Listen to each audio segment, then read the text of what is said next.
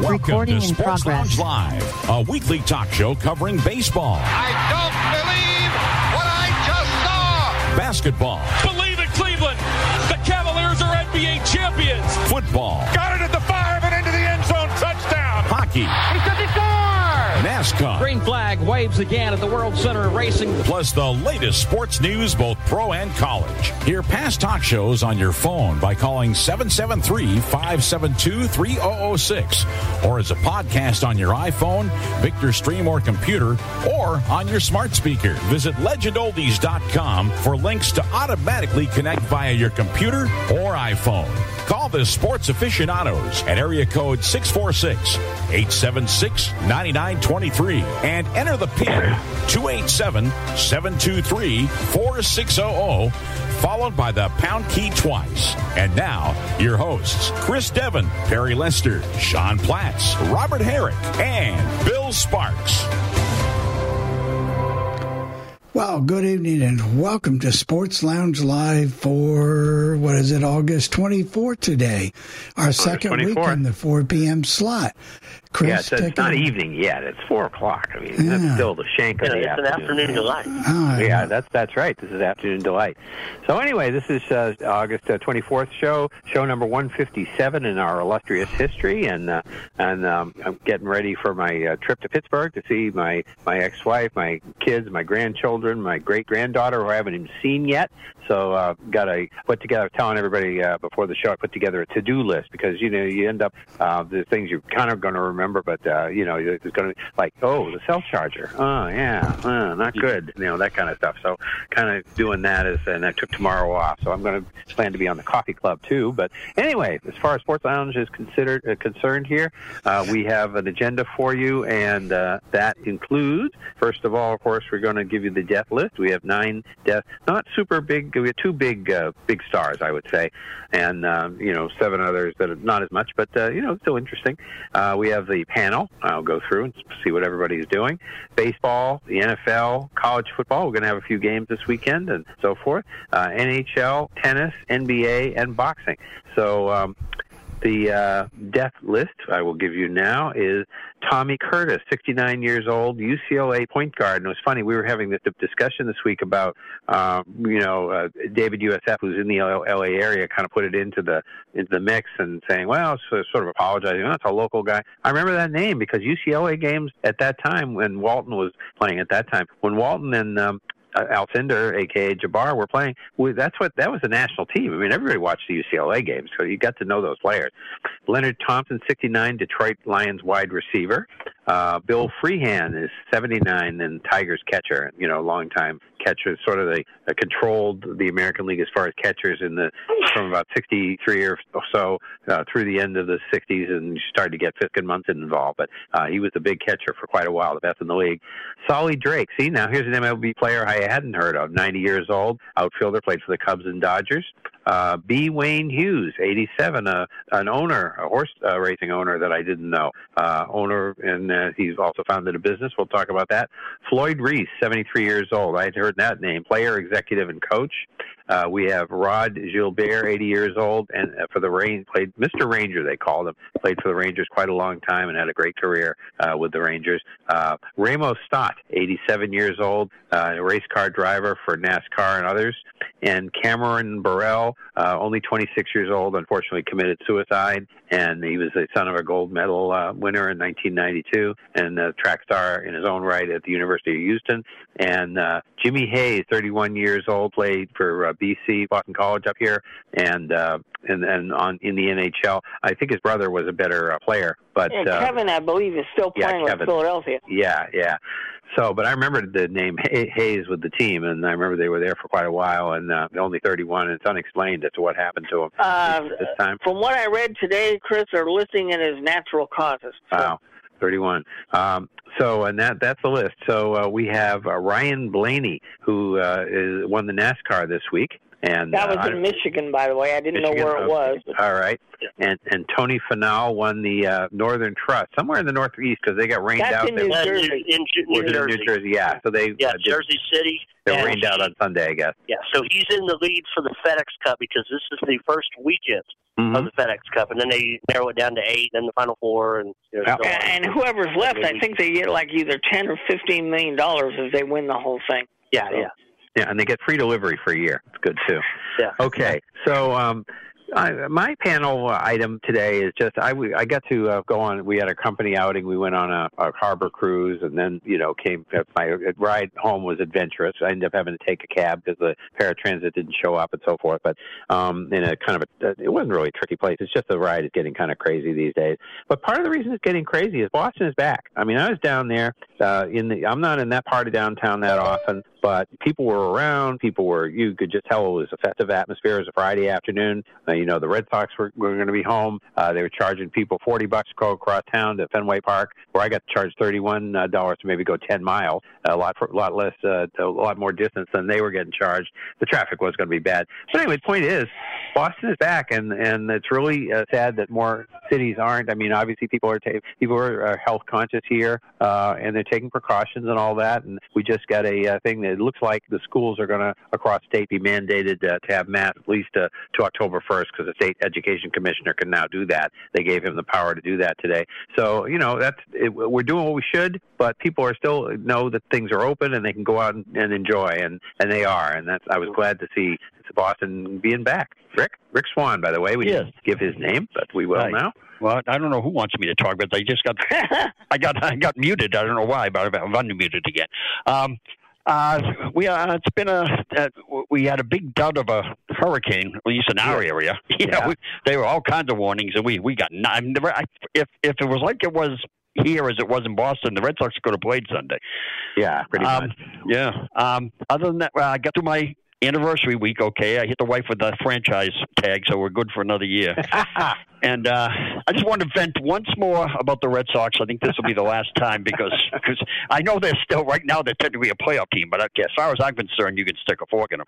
I think they hired this Chaim Bloom, and his whole job was to build up the farm system. And I think they surprised themselves to get to where they were when the trade deadline came up. And to do it as little as they did, I mean, you look at the guys that went to the Yankees, they're not doing, I mean, Rizzo's played well, but he's missed time from COVID. Gallo's doing actually not a whole lot. He's batting like 148. But it's just, I think they showed the team that they want to win, and I don't think the Red Sox did that. Even the fact of Chris Sale coming back. Now, his last minor league start was on a Saturday, which means if you gave him his normal rest, his next two starts could have been against Tampa Bay and the Yankees. But instead, they pushed him back and they pitched him against Baltimore and Texas. And I just don't think they're sending out a message that they want to win. I mean, of course, they want to win, but I think the farm system is more important to them, the future. And, okay, that's it for me. Perry? Rick, the wife didn't ask for a trade, try to build up a financial deal for herself? She does have a no-trade con. Sucks to be her, doesn't it? I am not on her list to be traded here. Well, the Iowa State Fair is done. 1.4 million people went to the State Fair. It sounds like all had a great time. Of course, the State Fair is mostly outside. I mean, yes, you could go through the indoors to see the animals and stuff like that, but most of it's outside. So it was all good. 1.4 million. And that was good because I think a lot of people, just last year, a lot of people were bummed because that's a big deal here for people to go to the State Fair and all that stuff. So good for the fair that it happened. Of course, the Cubs, the season is pretty much done, but they did have a nice win last night over Colorado. They were trailing and they came back, tied the game, and then won it on a Rafael Ortega 2-run homer in the bottom of the ninth. So Zach Zaidman was filling in for Pat Hughes, who had a night off last night, and boy, was he excited at the end of that game. And but it was fun, and getting ready for our fall sports, volleyball and football start here this weekend. And college football, week 0, no games in our state, but next week everybody plays. So that's what is going on here. What's up in the great state of Indiana, Bill? Well, we had a quarterback controversy that seems to be settling itself down just a little bit. And it seems like our main starter may come back, or he seems to be practicing unless he gets hurt between now and then again, which could happen. The Cincinnati Reds have been on a roll here lately, and have won. Well, they really put a whipping on the Marlins, but of course everybody else does. But they're doing pretty well. Have vaulted into that wild card position past San Diego. Yep. I think you're going to get that wild card position too, Bill. The Padres just right now to me don't look like a playoff team. No, they're falling apart. And again, I guess it's East Coast bias or whatever it is, but we were talking about the Mets falling apart, the Red Sox falling apart, and all this other stuff. But we really were not. I didn't realize, I guess, was happening for a while that the Padres were having as much trouble. We just penciled them into the playoffs and didn't even think about it anymore for a while. And they are. They're in trouble now. The Reds and Brewers play tonight. I would imagine the Brewers will sweep or win 2 or 3 games out of that series. I don't know, Bill. The Reds play pretty well against them. Yeah, I don't think they're going to catch the Brewers this year. No, I don't think they're going to catch them, but they play pretty well against them. Yeah, they have. So we'll see what we see. So take it away, Robert. Well, speaking of California teams stumbling, you can put that on the tag of the Oakland A's. They have 3 games in a row. We've blown leads in the bottom in the 9th inning, and we've blown games. So our bullpen is having issues. And all 3 of those games, the 2 Saturday and Sunday against the Giants, the last night against Seattle, we had those games won, and the bullpen gave it up. So, and currently it's a 1-1 in the 2nd inning with Seattle and the A's. Other than that, still dealing with smoke and stuff in the area, but things are improving in that area. But it looks like it's going to be a long time before these fires are completely dealt with, unfortunately, because of the lack of water we have. Other than that, now, Robert, for those who don't live there, what is a normal time for them to be dealt with on a normal year? You mean as far as the fires are concerned? Yeah. Uh-huh. Well, if we have a normal water supply, these fires are normally put out, as fast as they start. But the last couple of years, because we've had water shortages, that's why some of these fires have gotten out of control. And that's why the Dixie Fire is currently burning over 700,000 acres, because it's very difficult they actually have to fly water into the state because we're running out of water. And we have other fires that have been breaking out because of wind and other conditions. We got too much stuff to burn here because of the lack of forest management and the fact they've outlawed logging, and because of the spotted owl and other stuff that we've had. It's been years and years of neglect by this state since the 80s. A lot of this stuff has been ignored, and now we're paying the price for it. Wow. Oh, yeah, and clean out the brush. And anyway, it's pretty depressing. Go ahead, Sean. All right, well, hey, first of all, I want to give a special shout-out to the ladies from the Fire the Cannon podcast, and thank you for the plug. They're a college sport podcast kind of geared towards the University of Texas, but they are on a part of a network, and they are, they have guests from other college team-related podcasts on their show, and they kind of exchange stuff with them, so you'll hear not just from the tech, you'll hear the perspective, but the ladies were on the Wagner Wire on 104.9 The Horn promoting their podcast, and they were talking with the host, and they mentioned about a podcast that I did, and they finally mentioned Sports Lounge Live, so shout out to them, and also to Adam Wagner, Wags. He said he was going to start listening. He went and pulled it up, and if you want fantasy sports information, you can go to his website, wagnerwire.com. So, go check him out. And then he does this show on Sundays on the Horn, but he does daily stuff over there. And, he used to be a producer at the Horn and moved on, but he still does it Sunday. And so thank you to them for mentioning check. So, hey, they're visiting us, so I encourage you to go visit them. These ladies are starting the podcast just like they started about a year and a half ago, and they said they're growing. So hey, all right. So let's check them. But also, I didn't even know they fired cannons at the Texas game. I thought we all go, we're always talking about Tampa Bay. They fire the cannon when there's a touchdown, and it always startles people. Do they do a cannon for each point like they do in Tampa Bay? No, it's a cannon for the touchdown. Okay. But see, Sean, when we hear fire the cannons, we think of Gene Deckerhoff. Yeah, Gene Deckerhoff. We think of him when we fire the cannons. Yeah, because they actually fire off the cannon in the stadium when they score a touchdown. So But in all seriousness, give the I probably will give these ladies a listen. They're I apologize, I don't have all their names, but they're really knowledgeable. They're really knowledgeable as far as their sports. They basically took up the whole 11 o'clock hour on the show, and I went and listened to their podcast as soon as I was done. I said, I got to go hear these ladies, and I was really impressed. Well, they didn't have all our names either, so that's fair. That works. Yeah, high school. Yeah, they said Sean and a bunch of other guys. There you go. We're the bunch of other guys. And she goes, and they're all blind too, I think, is what she said. We are. But and high school football starts, of course, this week. High schools are back in session here, and traffic, you can definitely tell with the university coming back and the schools. Oh, you listen to the traffic reports, you can tell they're back. But also, you want to chime in any time throughout the week, throughout the show. You can go on the Zoom app or the number and then enter code 287-723-4600.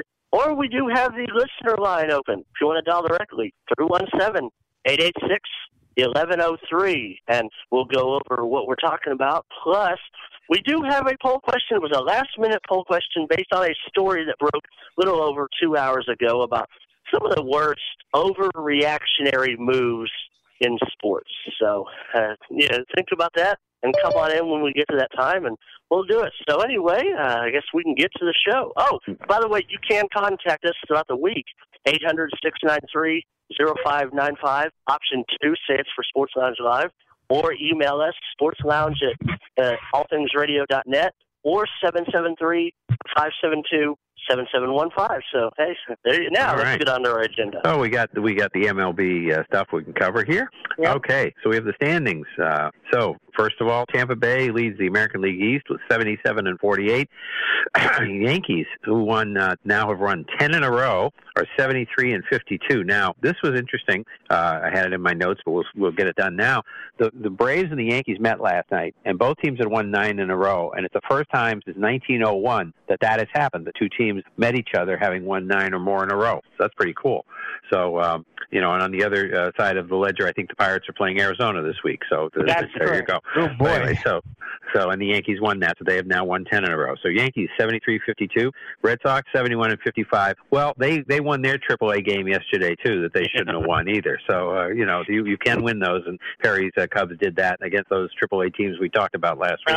And Rockies and the Rangers are among them. And the Red Sox they've lost a couple games they should have won probably, but they pulled one out that you wouldn't expect. But maybe it's an omen. But Red Sox 71-55, Toronto 65-58. It's funny. Toronto is muddling along here, and maybe they're not happy up in Toronto. And everybody's look at Toronto, and don't forget Toronto. Oh boy, Toronto's doing that. When you look at the standings, they're really not gaining on anybody. They're not. They hang in. They split with the Yankees. They split with the Red Sox. They don't really gain on the teams that are in front of them, and they're in the race. And I'm not saying they're not, but it's like everybody's so impressed with their hitting. Their starting pitching is good. People don't have a lot of bad things to say about their bullpen. They just don't, but everybody's screaming about the Red Sox, and the Red Sox have been ahead of them all year. So I don't know. It's just the publicity is the hype is more than the sum of the parts so far. And it doesn't mean that they don't have potential and in other years are going to be good. But I think, they're not done yet as we do that feature. They're not. But it's just, it doesn't seem to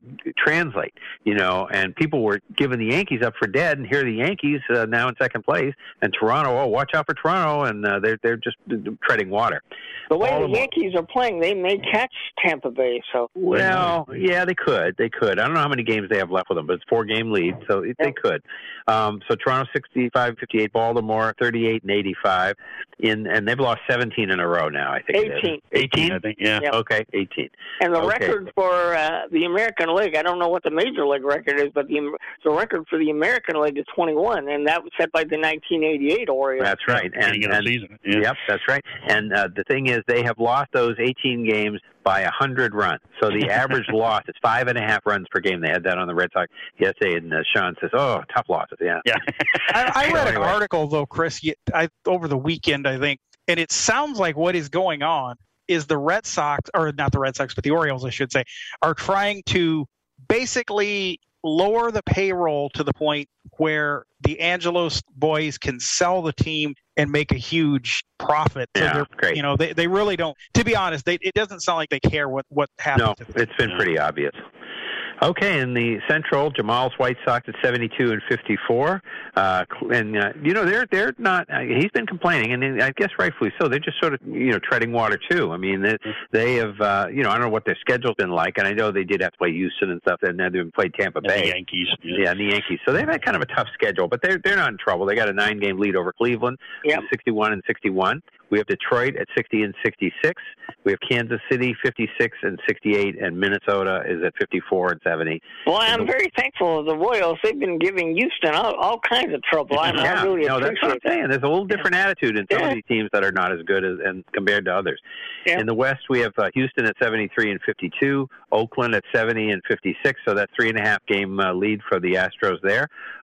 Seattle 68 and 58. Now there's a team. Talk about West Coast bias or lack thereof. We never talk about Seattle, and Seattle's a team that looks like the one you have to watch if you're looking in your rear view mirror. They're playing. We're playing them right now, Chris, and they're playing very well. So. Yes, and 10 games over 500. Yeah. And the Angels 62 and 64. Have we stuck a fork in them yet? I don't remember. No, we have not. Oh, let's do it. We'll go over the wild card standings in a minute. But the Angels 62 and 64. I know. And Texas 43 and 81. So the wild card standings: the Yankees lead the wild card at 73 and 52. Red Sox have the second wild card. So right now they would play each other at Yankee Stadium, 71 and 55. But then TV would love that. TV would love that, wouldn't they? They would love that. They would. It's a replay. Bucky, do you think you'd see the Bucky Dent home run a few times during that? Of course you would. Single elimination game. Okay, so then the next team is the A's, and they are at let me find them. 70 and 56. 70 and 56 are just a game behind the Red Sox. So, and then you go to Seattle, who's 3 behind the Red Sox, and Toronto is 4.5 behind the Red Sox. Yep. So, and then Cleveland's like 9 out. The Angels are 10 out. So we're going to stick a fork in the Angels. I think we're done with all the low-hanging fruit. Yes. From now on, I think it's going to be a little more difficult to say who we're going to eliminate from consideration. Mm-hmm. National League East, the Braves, of course, just off their 9-game winning streak, and they lost last night, are 68 and 57. They've got a pretty good lead now. They play the Yankees again tonight, so they do. The Phillies are 63. Then Chris, they get 2 days off. Yeah, they do. Okay, yeah, that's weird. Hey, why are the A's playing Seattle this afternoon, Robert? I don't know where Seattle goes to next, but apparently Seattle requested the day game for travel purposes. Okay. So the Braves 68 and 57, Philadelphia 63 and 61, so a 4.5 game lead for the Braves. Mets are sliding away, 61 and 63, 6.5 out. They finally did win a game though, and how many did they lost? About 8 in a row or something? Yeah, we might be able. Well, no, it's not that. They were 2 and 5 on that road trip. We might be able to stick a fork in the Mets, Chris, if we haven't done it already. Not this week, I don't think. I don't think we quite do it because they're still within. I try to wait till they're still like 6 out of the wild card, 6.5 out of the division. So it's not time for that. And they also, after this series, they have like 12 or 13 games with Washington and Florida in a row. Well, that's true. Well, they do play the Giants the next 3 days. Yeah, after these 3. Yeah. Uh-huh. Okay, speaking of Washington, 53 and 70, and Miami 51 and 74. In the Central, Milwaukee continuing to cruise at 76 and 49. Cincinnati 69 and 57. So for the division, they're 7.5 out, but they're more interested in the wild card right now. We'll talk about that. Yep. Cardinals 63 and 60 now in the wild card hunt. The Cubs 55 and 72, and Pittsburgh they're not in the wild card. They're not in the wild card hunt, and the Pirates are in 45 and 80, and they clearly aren't either. Nope. San Francisco 80 and 44. The Dodgers 78 and 47, and they're going to play each other this weekend. Labor Day weekend. Well, I mean, I think it's not Labor Day itself. I think it starts Friday, right? September 3rd, 4th, and 5th. That will be Friday, Saturday, Sunday, right? Yep. So in San Francisco. So that'll be interesting. And that's the last 3 games that those teams play this year. So. Yep. So there you go. So 2.5 game lead for the Giants right now on the Dodgers.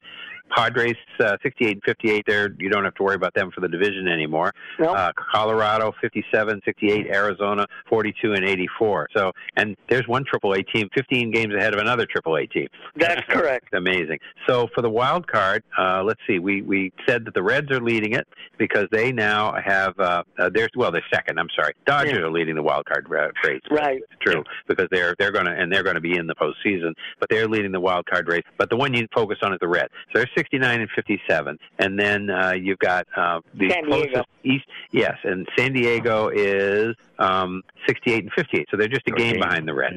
Right. And of course, they fired their pitching coach, longtime pitching coach, Larry Rothschild. So remember, we keep saying that nobody from the East is really going to make it. Well, they could, but they're 63 and 61 as the Phillies right now. So they're 5 games out. And then looking at the Cardinals are better than that, though, because the Cardinals are 63 and 60. So they're a little bit more in it. So 4.5 out. So it looks like it's going to be between the Reds but the Cardinals and the Eastern second place team do have an outside chance. But so I don't think there's anybody to eliminate in the National League today. No. So we have the game underway, as Robert says. The last you knew was 1-1, right, Robert? 1-1 in the third. Okay. 1-1 in the third right now. Seattle and the A's. Yeah. Then at 7:05 tonight, we have the Angels at Baltimore, Tampa Bay at Philadelphia, Arizona at Pittsburgh. 7:07, the White Sox are at Toronto. 7:10, Minnesota is at the Red Sox. Texas at Cleveland. Washington at Miami. San Francisco at the Mets. 7:20 is the Yankees at the Braves. 7:45, Detroit and St. Louis. 8:05, Colorado and the Cubs. 8:10, Kansas City and Houston, and then Cincinnati and Milwaukee as well. And 10:10, the Dodgers and San Diego. And so I imagine, I didn't look. We are right at the bottom of the hour. We will come back. Yeah. I would bet, Chris, you have some baseball notes. I have one too when we come back. So let's do the break, Bill, and we'll be back in 2 minutes. Okay, what are you wearing right now? Nothing. That's right. So mommy's going to teach you how to dress yourself. Underwear always comes first, name tag at the back, then pants, then shirt. Get the first button in the right hole or you have to start all over. Socks going first, then shoes, right on right, left on left. With shoelaces, just take the ends, cross them over, switch the loops. The rabbit goes down the hole, pull tight, and you're left with bunny ears. Got it? Why are your pants on your head? Most parenting's hard to do in just 2 minutes. 2 minutes twice a day making sure they brush their teeth is easier, and it could help save them from a lifetime of tooth pain. Visit 2min2x.org to find out more. A message from the Partnership for Healthy Mouths, Healthy Lives, and the Ad Council. This message is for all of you sitting in the passenger seat, and apologies if it gets a little uncomfortable, but how does it feel to be at the mercy of someone who thinks a random text is more important than your life? Someone who takes their eyes off the road while speeding along in a 3-ton hunk of steel. Freaky, right? Well, why not just ask them to stop? Or better yet, volunteer to text for them. It might be a little awkward, but believe me, you'll live. Learn more at StopTextStopWrecks.org. Brought to you by the Ad Council and the National Highway Traffic Safety Administration. We are live outside the home of Joe and Rosie Goddard, where a pretty big tickle fight broke out just minutes ago. Sources say their father instigated the laughter. Let's go inside for a comment. Apparently, they have no comment. Dads, let this be a reminder that it only takes a moment to make a moment.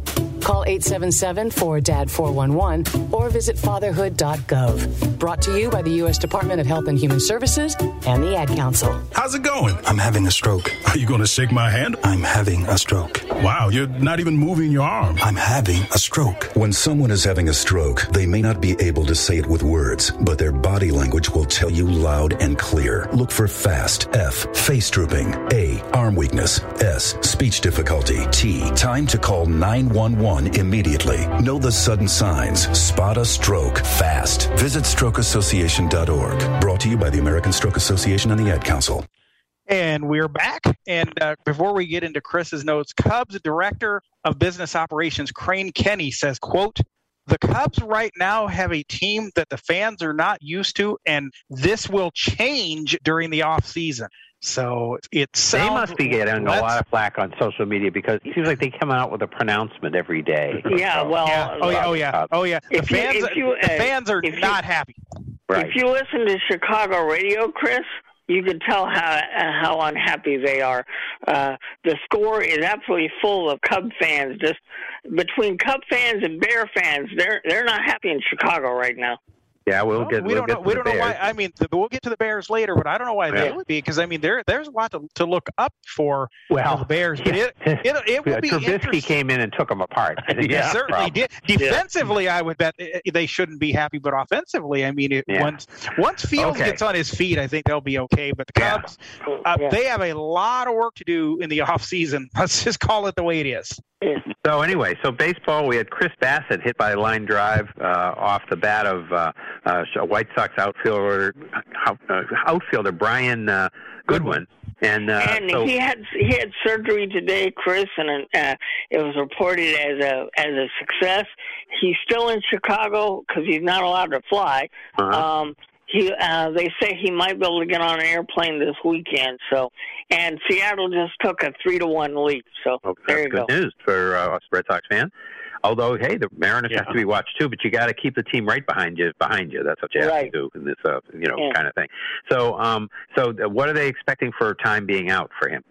Well, I don't think now they're saying that he could be back in 6 weeks, but I don't think he's going to pitch the rest of the year. I think we'll see him again in spring training. But I'm no doctor, but that's my opinion. But they're saying otherwise. Okay, Freddie Freeman hit for the cycle the other night against Miami on Wednesday, and the thing about Freddie Freeman is that he had left the game on. We had a story, I think it was about a week ago Sunday, that he left the game with respiratory distress, and they turned around and hit for the strike cycle. Yeah, I think Freddie is making himself a lot of money this year. Yeah, Atlanta's going to have to this year. Atlanta's going to have to pony up the dough. I don't know if he's a free agent after this year, but he certainly is. Okay. Yeah. So why don't we just, because there were various stories about Trevor Bauer this week. So, Perry, you were sort of reporting a lot of these. So why don't you talk about Trevor Bauer and where he stands with his suspension and his court cases and all that stuff? Well, he's still suspended, but the court has denied the lady who was seeking a long-term restraining order against him. The court denied that. So, I mean, that would make you think that, at least in that case, her case may not be quite as strong, but he is still suspended, and really that's where it is. I mean, if you want to be... Yeah, he's suspended through the 27th, technically, right now. And the thing, though, too, is in the meantime in Ohio, he's planning to plead the Fifth Amendment in that case. No, it was in California. It was in California. Oh, is that where he was going to plead the Fifth Amendment? Okay. Yeah, if they called him to testify, that's what he was going to do. Okay, so that's a strange indication of his not having confidence, but the judge isn't sold either, so I don't know what's going on. Right. I think it's he said, she said, but he's leery, but he does have that thing in Ohio. MLB is going to wait until it all plays itself out, though, because they certainly don't want to bring him back and have to deal with that kind of a situation. No. Right. So, David, USF brought up there was a pitcher brought up for the Dodgers, made his debut. Andre Jackson, he debuted. He's the first pitcher in modern era to have 5 strikeouts, 4 walks, and no runs allowed in 2 hits in 4 innings. So, I don't know. It seems kind of a strange statistics. You would think a starter would have had a game like that, but I guess maybe, I don't know. It was just kind of, I threw it in there because David sent it to us, but I didn't really understand the significance of it exactly. Sometimes it's hard to tell these things. Then we need to talk about Jack Morris here. So, Jack Morris, the other day, Shohei Ohtani was up to bat, and he did a little. They said, how do you pitch this guy? And in a Japanese action, he said very carefully. Yep. And he, it just, was silent in the booth. But it was something that you could have done a million times. I'm sure it was done. You could play clips of almost anybody who does voices. Not everybody does them, but anybody doing something like that. And then about 3 innings later, he apologized and. They have suspended him indefinitely. And the question I have is, I think that's not as bad as what happened with Bob Brenly, because he had to think about it ahead of time that, he really didn't like the way Marcus Stroman was, with the way he was attired and all, had his hair or whatever. And, so he really went out of his way on that. I also think with Tom Brenneman, I think there'd probably been a history of some comments like that. So people in the broadcast team decided we're going to get him when he says one of these things because he keeps doing this. And I hate that. Like this situation, they talked about this on our morning show here on the Horn, Bucky and Aaron, and they actually did a whole hour parody on Bucky and Aaron's sensitivity training, having the callers call in. And like Aaron Hogan used to be the program director, and he said, for the Horn, he's not now because he's got some other duties with him also. But he said, I would not have suspended him. I would have accepted the apology and said, hey, he did something. He made a comment. He apologized. Right. And from what I understand, what they said, there were not complaints from the advertisers. It's just the Tigers or the NBC Sports Detroit or whichever one as Bally doing Sports. It for. Yeah, okay, they're Bally Sports. And remember, Bally Sports is Sinclair. Sinclair kind of got reactionary, which kind of goes along with our poll question later. Got a little reactionary because of, what if this might happen? Not that it did or did not happen, but we're going to do it throw it that way. If there is, we can say, well, we suspended him. So it's probably not going to be a long suspension. It's like, hey, don't do that again. And I'm wondering, to be honest, though, and I mean, you've heard him, Chris, over the years like I have. Yeah. I was kind of amazed that Jack Morris tried to make a joke at all. Jack Morris he's normally Mr. Serious all the time. Yeah. He's a good analyst. I used to hear him on with the Twins, and he was always with Danny Glavine. He did good with the Blue Jays as well. Yeah, that's right. He did do the Blue Jays. I heard him there, too. But, no, I'm wondering, for example, and there's no fairness because everybody works for different companies and everything else, what Bob Brenly got compared to because I think Brenly's was more out of line than what Morris's was. I mean, but I also think that it's something that somebody could have thrown in for 2 seconds on a talk show and nobody would have noticed it. It would have just gone under the radar. Because I think the thing that Christian Fourier did on the EEI thing with Tom Brady's agent he was making a bigger thing and it took longer, and I think that's where he got into trouble, where they got the sensitivity training and all that stuff. Right. Yeah. What were you going to say, Sean? I was going to say, if you listen to some of the sports talk stations and some of the bits they do, they can definitely. Absolutely. And some of go listen to The Ticket in Dallas. Their whole thing is like a morning zoo type show, sports related. Oh, sure. And the fake Jerry, and when they have the fake Jerry Jones on and all that. Oh, yeah. Oh, absolutely. Look at all the stuff Imus used to do. Well, you should hear Boomer and Gio in the mornings. Rick can tell you all about that. They do all kinds of stuff in the morning. Yeah. Mm-hmm. So anyway, Shohei Ohtani hit his 40th home run, and for the most home runs by an Angel as a left-handed hitter, Reggie Jackson hit 39 in 1982, and the fastest of 40 home runs. And they've only had 640 or more home run seasons for the Angels. They played in a tough arc to hit. Troy Gloss hit 47 in 2000 and 41 in 01. Pujols hit 40 in 15, and Trout had 41 in 15 and 45 in 19. And then, Ohtani has done it now. So then another thing we talked about this week and got into sort of a discussion is Tampa Bay. And we're going to talk about another team who's almost homeless in the NHL later. But Tampa Bay, they drew 6,673 fans to the Military Appreciation Night last Wednesday against the Orioles. Now, admittedly, that's the Orioles. I mean, the Orioles even kept the Red Sox attendance down. And when the Red Sox were, decent days, it's up 28,000 instead of, over 30, which they've been getting. So the Orioles will drive people away. I mean, I get that. That's a little part of it. But the thing is, what is the matter? Is it, and there were a lot of free tickets available, and everybody in the military got free tickets. If you were in the military, you got a free ticket to the game. Right. So the thing is that the biggest mistake and the dumbest thing that was done, and they talk about it in St. Petersburg, and it's this and it's that, and our friend from the Tampa Bay area in our sports groups has not commented on that, and she's not a driver, so she wouldn't necessarily know, but people do complain about that. The biggest thing, and the technology was there, the Sky Dome had already been built and so forth, and other people were building them. Why wouldn't you build a retractable roof stadium? I mean, that's just what you need. If you're going to, people don't want to sit inside in Florida, and maybe now Eddie Edelman used to say that sports wouldn't fly in South Florida. I don't know if he was really concentrating on Miami. He said a baseball team will never make it in Miami. There's too much to do and too many people from other places.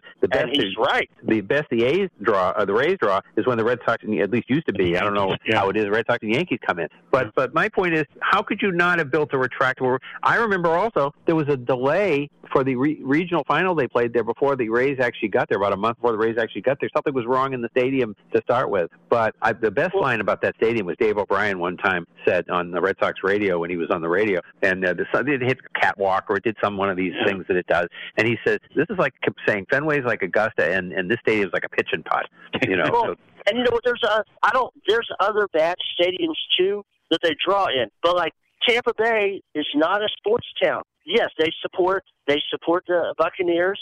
They support the Lightning.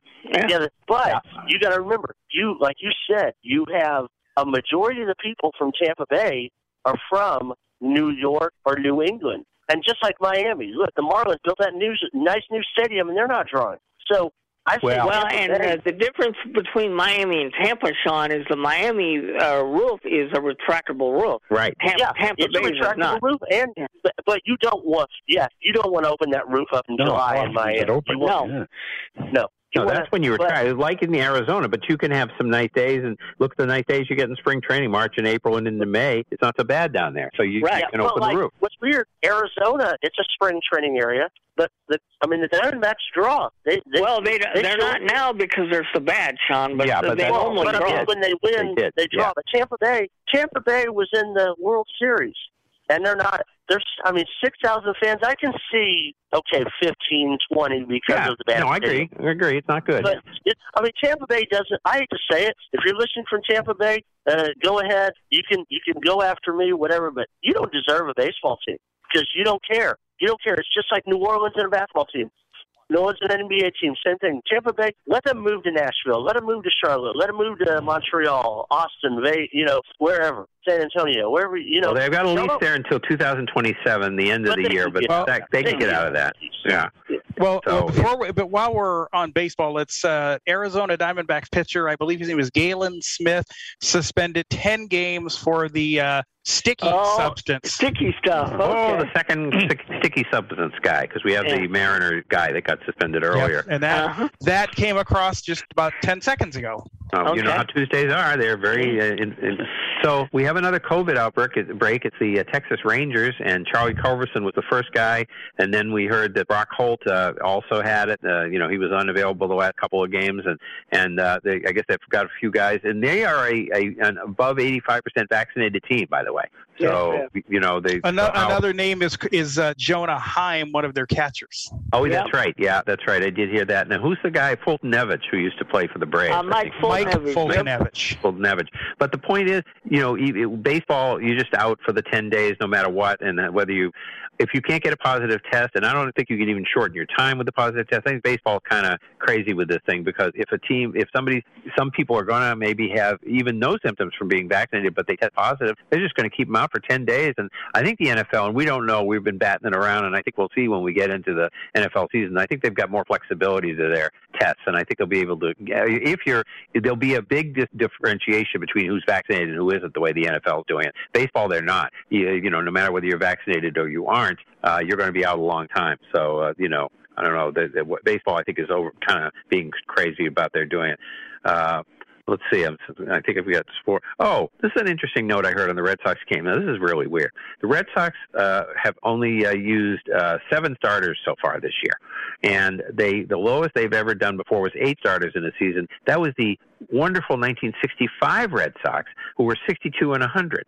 And these starters were actually, I think Monboquette was still here, Earl Wilson and Dave Moorhead were, decent pitchers. But the thing is, and they would have maybe tied what this team has done so far if they hadn't started Arnold early the last game of the season, because he was 0-0. Oh, let's get him a decision. Oh, they got him a loss.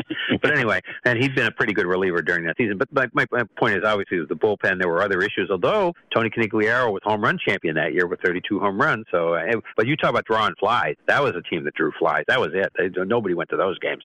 But this is between the Ted Williams and the Impossible Dream years. But the thing is, what it points out is Red Sox don't have any excuse about injuries this year. They really have not had any injuries, and certainly the starting staff. It's not the best starting staff in the world. Now that we got Sale back, that's good. But it's basically a middle of the rotation kind of staff. But anyway, and Nelson Cruz also has COVID, and he's off. He's going to be activated before tonight's game. So I wonder if that was I wonder if they thought there was something positive or something, or contact tracing. Okay. So one or the other.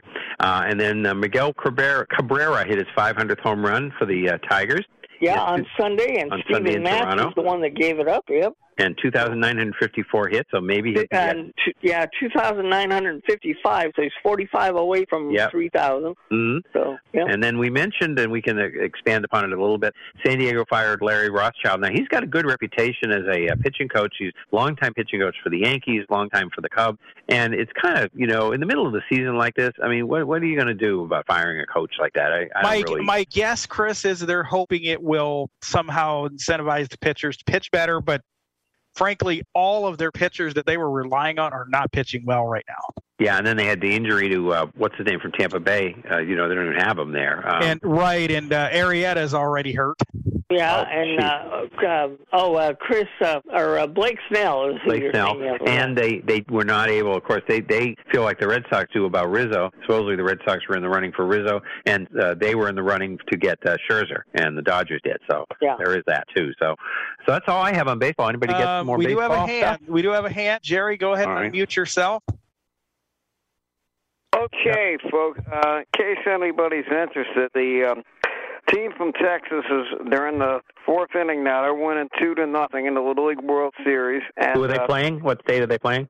They're Michigan. Michigan? And they're Okay. playing Tom's River. Yeah, it's an elimination game, so yeah, I got to say that. Oh, Tom's River, New Jersey? Yeah. Okay. The winner of that plays Nebraska tomorrow at 3, I believe they said. And if anybody's interested, the Paralympics are happening. The opening ceremony, I guess it's been on already, but it's going to be repeated tonight, 7 to 10 p.m. Eastern on NBC-SN. Mm-hmm. And then there's going to be a wheelchair basketball. They're going to have coverage like from 7 p.m. Eastern to 3 a.m. Eastern. Okay. Yeah. Cool. All right. So there you go. That's what I have to say. Good. For now. Okay, thanks, Jer. Thank you. All right. It is good to see the Little League World Series back. I mean, I've been watching a bunch of it this year, and that is good to see. Yeah. Yep. Okay, any other baseball or any hands? Nope, I think that's it. No more hands. Go into the NFL preseason, and once again, Rick is right. I looked at it here, 13-3 this time. The AFC smoked the NFC. AFC right now is 27-4. The AFC appears now. This is only preseason, but they appear to be the superior conference. Well, it is preseason, but I mean, it's fun to you just stretch, so we had the Patriots, and again, people can comment on these games if they saw it and have anything to say. Patriots beat the Eagles 35-0, and I was shocked. I was busy on Thursday night. Not only was I on All Things Radio, but I was involved in another meeting, and I put it on and found out the score. And I mean, Ricky watched it? What the heck happened? Well, for one thing, Jalen Hurts was warming up. He looked great and everything, and all of a sudden, at game time, they decided he was sick. They rushed him to the hospital. Yeah. He ended up having a stomach virus. Okay. And I don't know if the Eagles were planning it all along, but it seemed like once he wasn't there, they weren't going to start any other number ones. Right. Okay. Yeah. So they just there was nobody out there. Yeah. Okay. But what would you say about Jones and Newton? How did they look? They both looked very good in this game. Yeah. Well, and now Cam Newton has screwed himself up. He's in the protocols because apparently he went to an outing or something, and now it was a medical appointment. It was a medical appointment? Okay. Supposedly a team-sanctioned medical appointment, which doesn't make sense because you would think if Newton doesn't know the rules, at least the team would. Yeah. But because it was was away from the facilities, and he's not vaccinated, that means he has to quarantine for 5 days. So he won't be back until he'll be back on Thursday for the second day of team workouts with the Giants. Right. Okay. So anyway, so that was kind of a surprise as to the proportion of that. Kansas City beat Arizona 17-10. And the Chiefs looked good in that game, Chris. Did they? And the Cardinals, they looked okay. They didn't really play any of their number ones very long. And interesting story, Rick, and maybe you can comment on this, but apparently Larry Fitzgerald is having second thoughts on whether he wants to play this year. Yeah, they keep saying, they keep talking about teammates texting him saying we want you back, and he's just not making a decision. I don't. He said is he playing now or not? No. He, on his Sirius XM show, that Jim Gray has, he said he just doesn't have the desire to play right now. Okay, all right. Washington beats Cincinnati 17-13.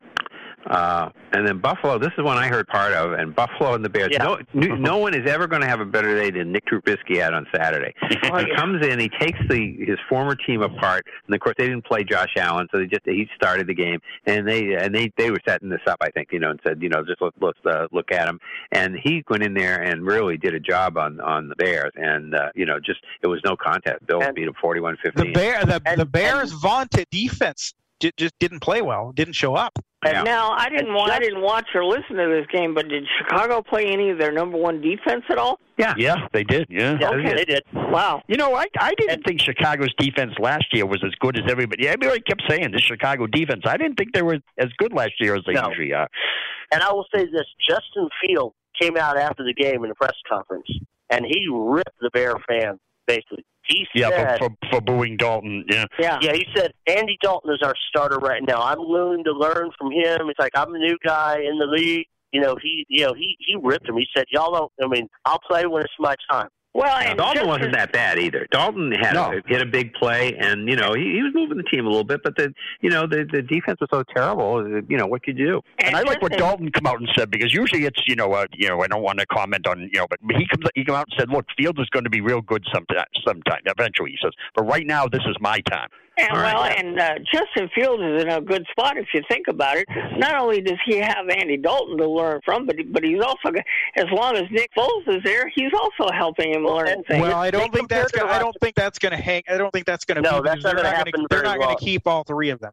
No, I don't think so either. Foles is probably going to be gone, but I compare, I've heard a lot of comparisons to the Alex Smith, Patrick Mahomes thing, where Smith played that year. Yes, for that time, he was the veteran. It was good to learn behind him, but Mahomes had the wider window. But let's wait and get him in there when it's time. Let's don't rush him. Just because he doesn't mean he has to play right away. Let's get him in. But remember, in Chicago, guys, both the head coach and GM are on the last year of their contracts, so there's a lot of pressure in Chicago for them to win. Yeah.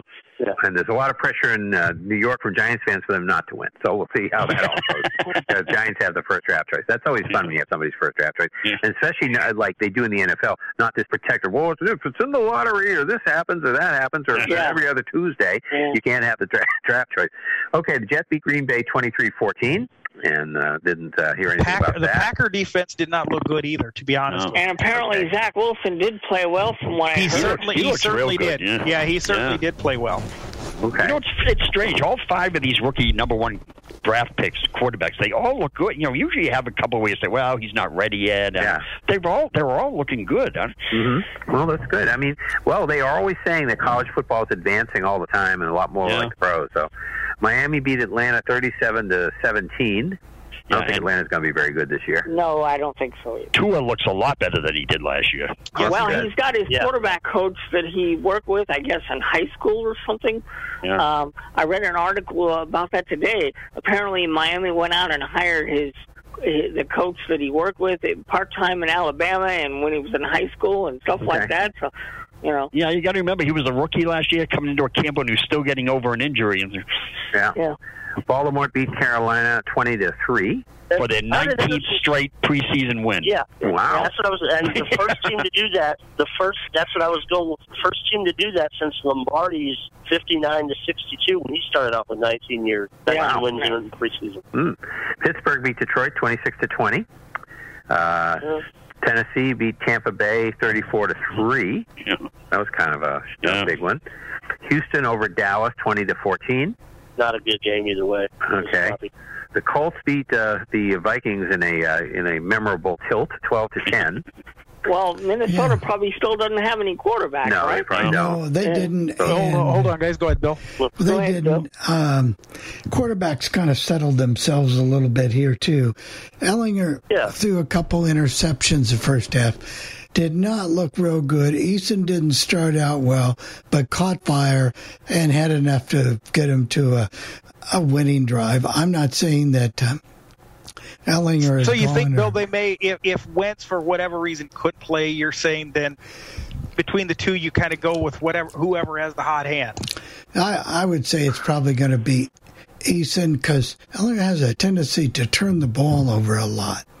And they can't use that, but we'll see. I mean, well, Wentz has sure thrown his share of interceptions the last couple of years. So did he lead the league last year? What's unfortunate for Wentz is, and maybe he got a lot of good work in with Reich before, but this is like training camp, and he's missing training camp, and that's too bad because if he's going to have any chance, and I'm a little skeptical about him, having had him on my fantasy team a couple of times, but you just feel bad that he didn't get a full ration of practice with him. Right. But Frank Wright has a way of making quarterbacks look good. Okay, the Raiders beat the Rams 17-16. Robert. And I did not get to see that game, but I've got my DVR set to record it tomorrow night. Apparently, they're going to replay it if you didn't get to watch it at 11 o'clock.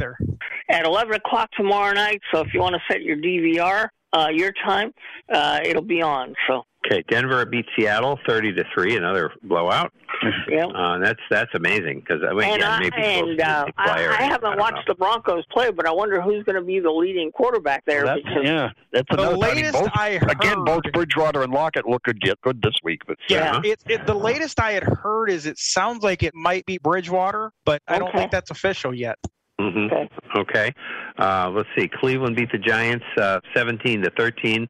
No Baker Mayfield. No Daniel Jones. So whatever. It was just no, there were very few number ones. Yeah. Okay. San Francisco beat the Chargers. Hey, NFC. They came up with one, 15-10. They were on a hot streak, actually. They won the last two of the week, yeah. They did. 15-10 for the 49ers over the Chargers. And I'm not a 49ers fan, but it looks like to me they should go with Trey Lance. Yeah. Okay. Well, Jimmy G's going to get hurt anyway, so don't worry about it. Yeah. And New Orleans last night beat Jacksonville 23-21. So Winston looked good last night. Yeah, and maybe Pierre's got something to say about that when he comes on. Okay, so we got the schedule for next week, and that is the last exhibition games coming up, so I won't have to bring the schedule to Pittsburgh with me to worry about reading anything. Okay, so starting on Friday night, 27th, Indianapolis at Detroit, 7 p.m. We have Philadelphia at the Jets, 7:30 p.m. That's the tradition. By the way, the Patriots, the Giants, and Eagles, and Jets always play the last preseason games. Pittsburgh at Carolina, that's another one you see every year, 7:30 p.m. Minnesota at Kansas City, 8 p.m. And then on Saturday, we have Green Bay at Buffalo at 1 p.m. We have Baltimore at Washington, 4 p.m. Chicago at Tennessee, 7 p.m. Arizona at New Orleans, 8 p.m. Tampa Bay at Houston, 8 p.m. We have the Rams at Denver, 9 p.m. The Chargers are at Seattle, 10 p.m. Sunday, we have Jacksonville at Dallas at 1 p.m. Miami at Cincinnati, 4 p.m. The Raiders are at San Francisco at 4 p.m. Hey, I guess there was a whole thing, Robert, and I remember this because we back near the beginning of Sports Lounge, when I got on, there was a game one, I think it was a Monday night game, and the Raiders and the 49ers played, and there was so much fighting and violence. They actually had several shootings during the game. Yeah.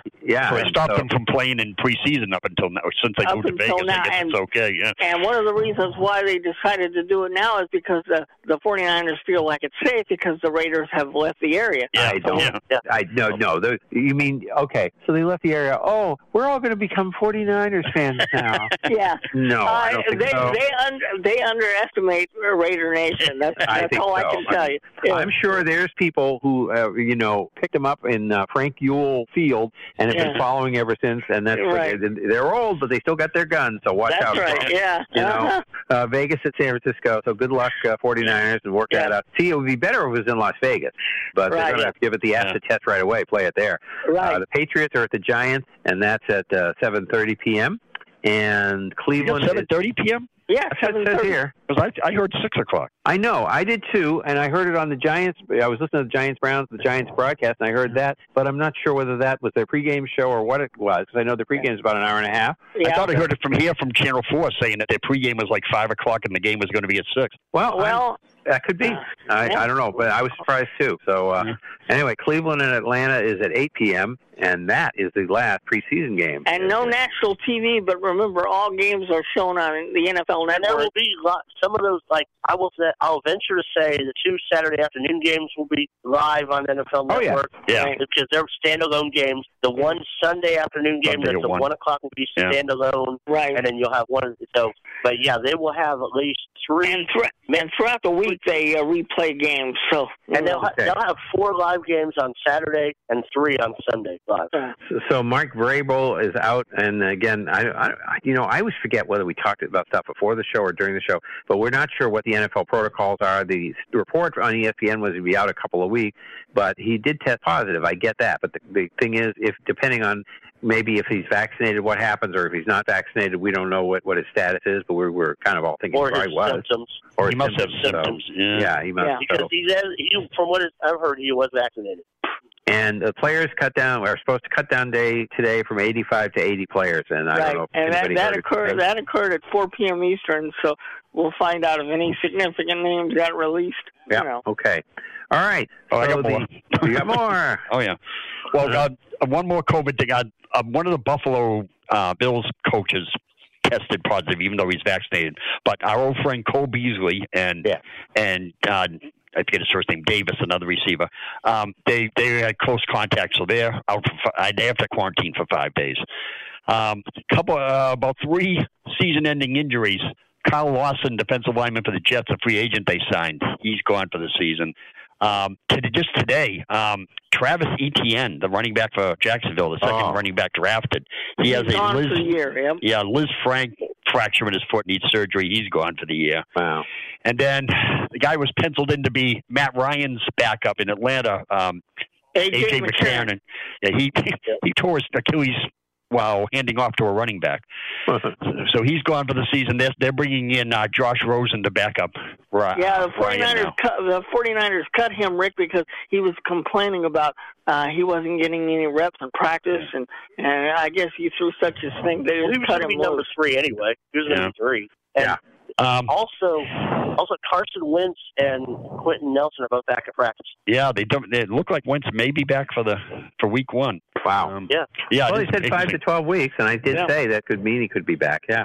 The NFL does this. They've done this for a few years now on the NFL Network. The players vote for the 100 best players in the game. Mm-hmm. Well, they had a little funny situation. The person voted as the 18th best player was Deshaun Watson. And whenever they announce the name and the number, they go through about a 90-second highlight film and talk about the player, how good he is, and so forth. So they had and I didn't hear the whole thing, but this NFL voice with his skills on the field are unquestionable, but there may be problems with his future off the field. Right. Well, and I was listening to one of the ESPN podcasts yesterday, and they had one of the writers on from the Chronicle, I guess it was, and she indicated that because the legal situation is the way it is, Houston is going to keep him on the 53-man roster, but make him a healthy scratch throughout the season. Well, what it is. By the way, guys, not to go back on you, but with baseball, we just had a breaking story. Yadier Molina and the St. Louis Cardinals have reached a 1-year, $10 million extension. Okay. All right. Well. But as far as here's the whole thing on that Deshaun Watson thing. I've heard several explanations on that. The NFL cannot, as long as there is a criminal investigation going on, if the NFL is trying to do an investigation, it would interfere with the criminal investigation. Because if you notice some of these other people that have been put on the list, the exempt list, it's been after the investigation is done. Plus, the NFL has to interview him, and that's what they said. If they interview him and he tells them certain things, that could mess up the criminal investigation. And the FBI has also gotten involved. So because that's why the NFL is waiting, and that's why they have not done anything. So who's supposed to be their starting quarterback? Tyrod Taylor. Yeah. Tyrod Taylor. Okay. Yeah. All right. And one more thing, the Washington football team come out with a list of names that they're considering for the new name for the team. Oh, here we go. And I think I got them all. I may have missed one or two. First of all, Washington football team is still in consideration. Oh, other than that is the Washington Armada. The Washington Brigade. Okay. The Washington Commodores. Okay. The Washington Defenders. Mm-hmm. All right. The Washington Red Hogs. Okay. Yeah. The Washington Red Wolves. Okay. That's the tribe.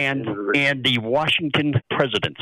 You got all of them. Now they have to. Quincy High is going to have to sue. Yeah. The Red Wolves are a tribe in Virginia, and they would like that. People from that, they were tribe. The Red Wolf Nation are really pushing for that.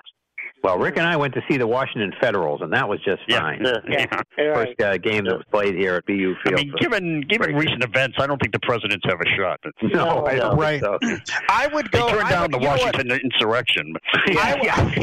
I would go Red Hogs because you know what? I would too. It keeps the Redskins technically alive, and the Hogs, and the Hogs because that used to be their line. Their offensive line. There you go. Okay. Well, any more NFL before we move on? That's it for me. All right. No, I think that's it. So, Sean, why don't you just talk about college football? We got some games coming up, and we had a non-event today. Well, first of all, another thing that came out, the Big Ten, Big 12, SEC, ACC, and the AAC all announced that if you do not have enough players for protocol, they all made it, you will forfeit. Okay. Yeah, you'll forfeit. That is a nationwide college football thing. Well, no. It's conference by conference. Not every conference has done this. Almost every conference has done this, but it's conference by conference, Robert. Right. Each conference has different way they're handling it, which is why we see some of the chaos going on, which translates into this story. Of course, it broke late last week about the that they were going, the Big Ten, the ACC, and the Pac-12. I think I mentioned it. They were going to talk about some sort of alliance, and then and this is what Chris was referring to with the non-event. Right. Yes. Yeah. And they basically came out today because they said and had a press conference at about 2 p.m. Eastern time. And basically what it says is, sometime in the future, in football, men's basketball, and women's basketball, we're going to have an alliance and we will play each other, although we don't know when because some teams have schedules made out, game scheduled teams for 10, 12, 15 years. And, we want to be practical. We don't want to mess up those contracts, but it will happen sometime.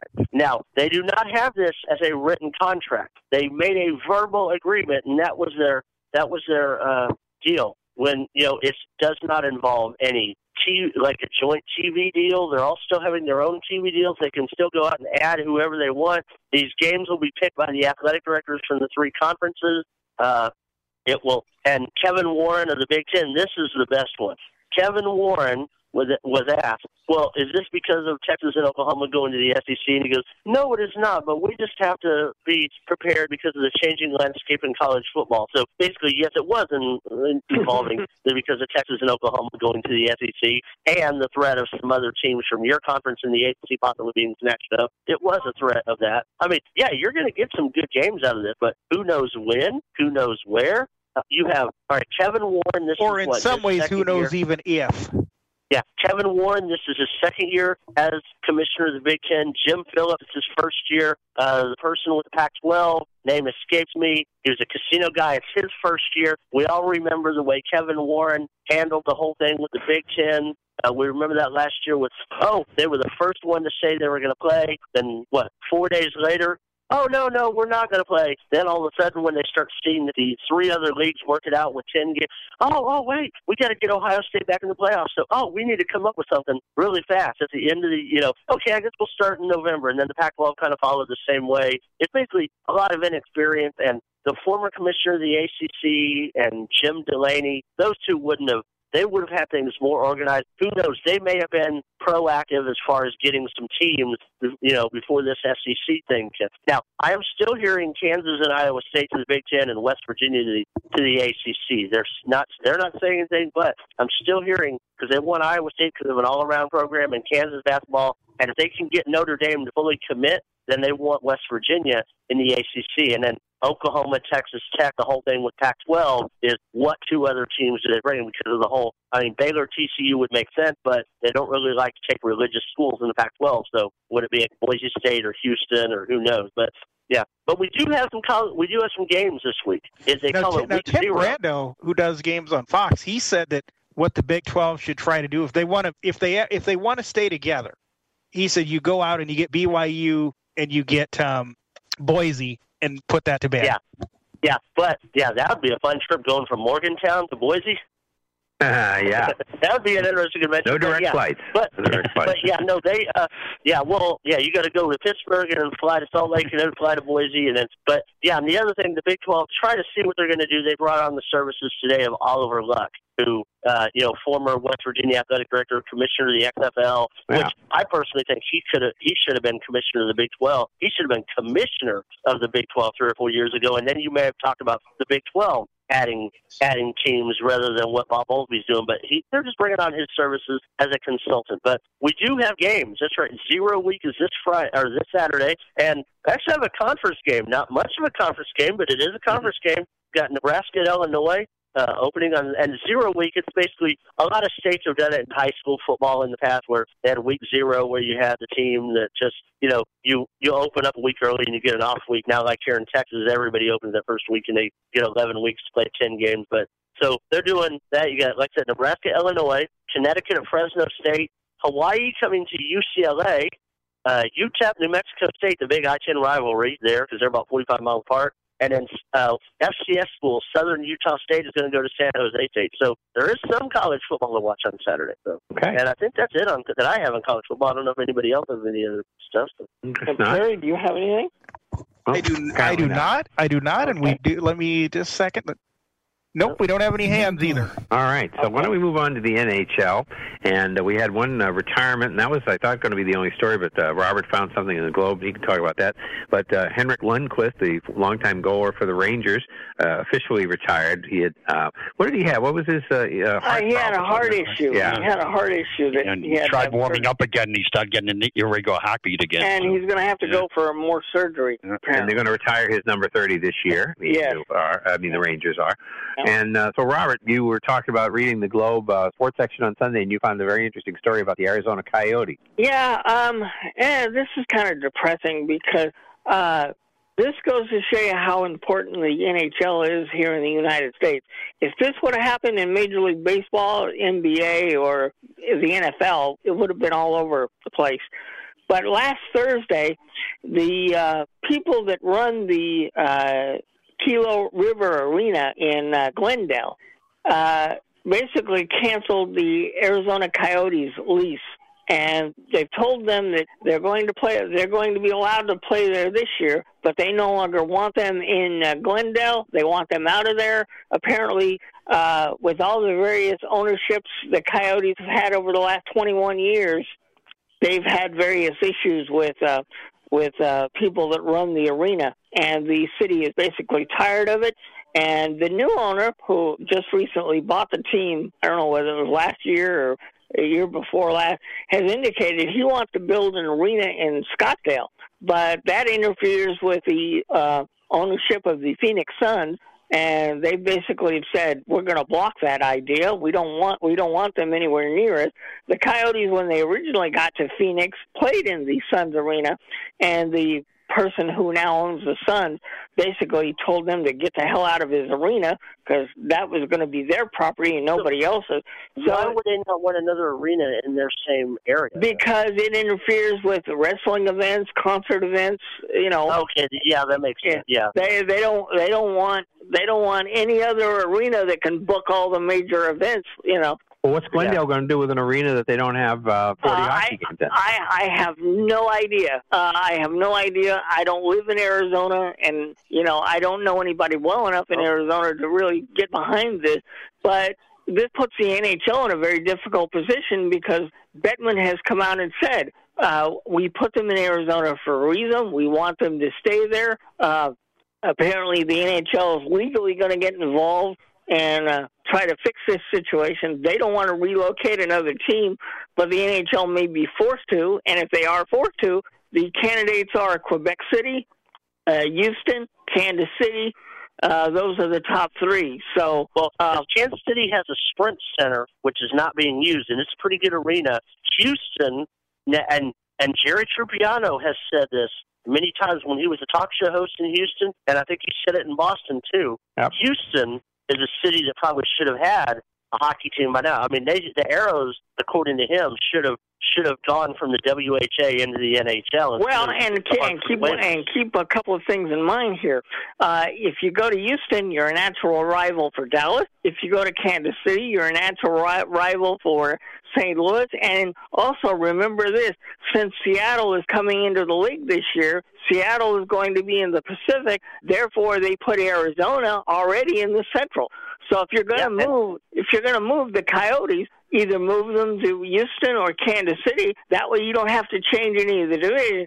If you end up moving them to Quebec, which also has a brand new arena that's not being used, you got Quebec and Kansas City that have brand new arenas that aren't really being used. If you move them to Quebec, you're going to have to move the divisions around again. Yeah, probably. So and move Columbus. to the west. Nobody cares about Columbus. Send them to the Central, probably. So, But no, if I remember right, before this guy bought it, wasn't Tillman Fertitta, the owner of the Rockets, the big businessman in Houston, the casino, wasn't he interested in buying the Coyotes and moving them to Houston? I believe he was.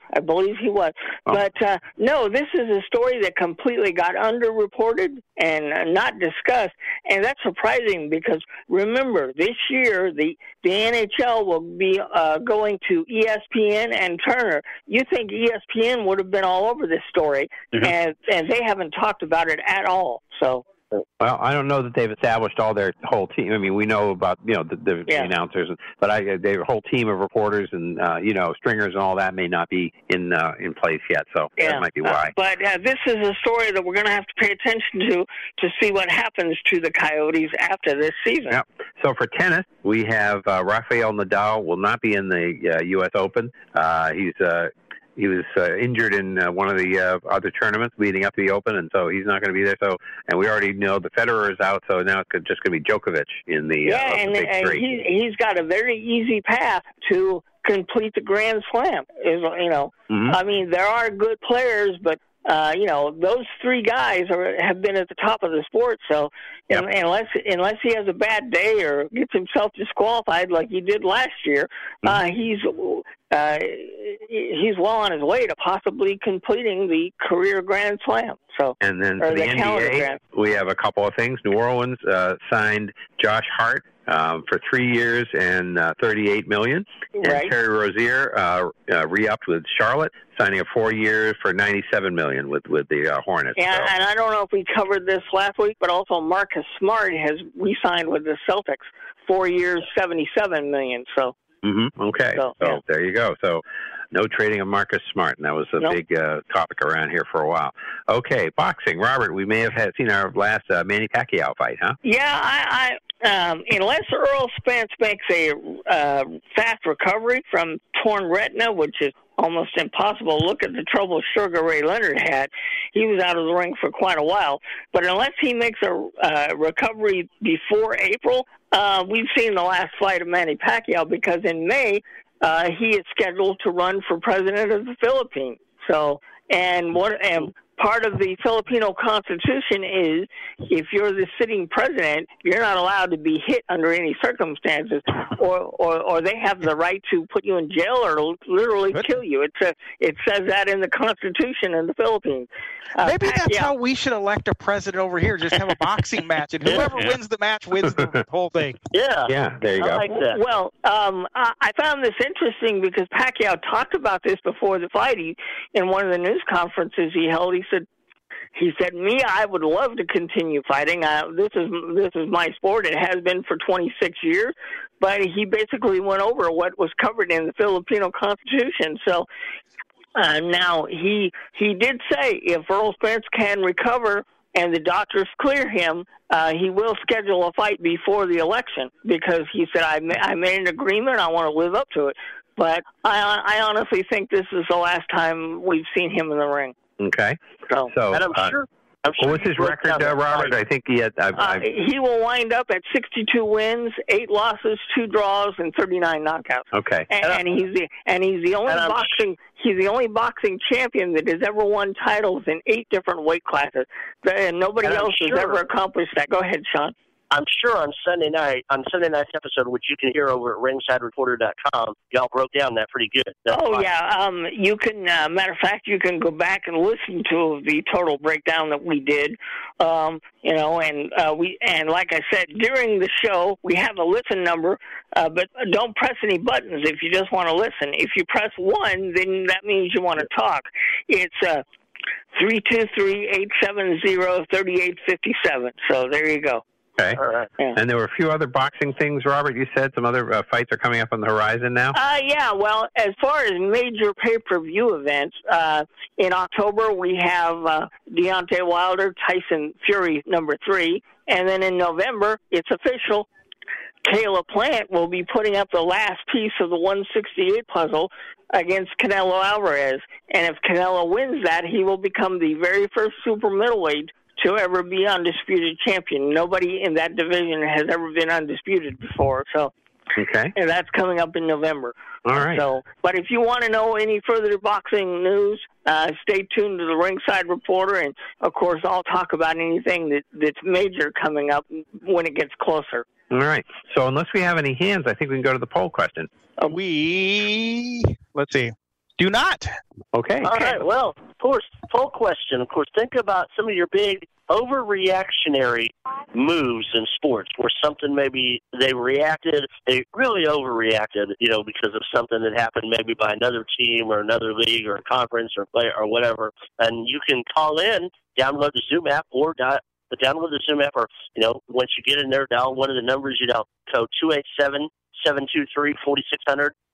Star 9, raise your hand. Alt Y on the computer. More key on the phone, on your smartphone, or dial our direct listen number 317-886-1103. So let's go on to Chris. Okay. Well, some of these things are things you don't know how true they are. Like one I remember is the Red Sox fired Joe Morgan, the manager, Walpole Joe there, the white guy.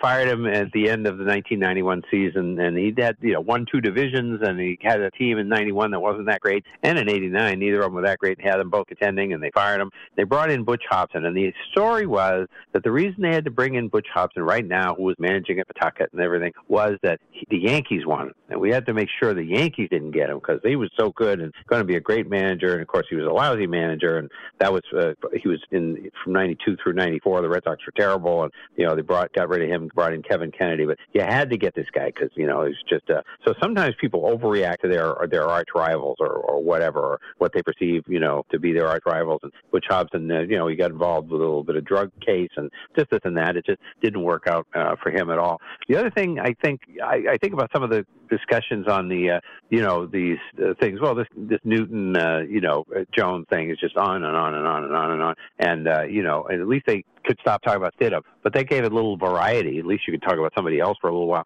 But just who would you start? What would you do? Blah blah blah. 6 months before. I think the weirdest thing is like when they ask callers, who would you start? It's like April 5th. Who would you start on the game on September 12th? Well, we haven't even had any preseason games. Nobody.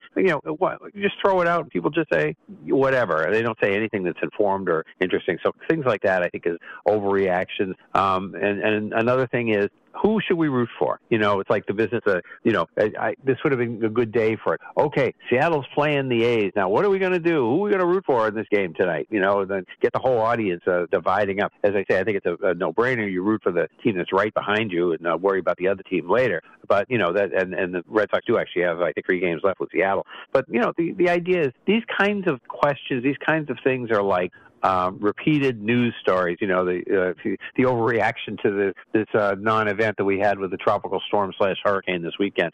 Sports is right there. They don't have to take a second seat to anybody in coming up with I don't know what you want to call it, almost pablum for people. And they'll call. It's like Pavlov's dog. Oh, I can be on the radio and talk about, this quarterback controversy 6 months before I have any information about it. Right now, I get on and give my opinion because my opinion is so cool. I just think it's the way the media works, I guess. But that's my thing about overreaction. So, Rick?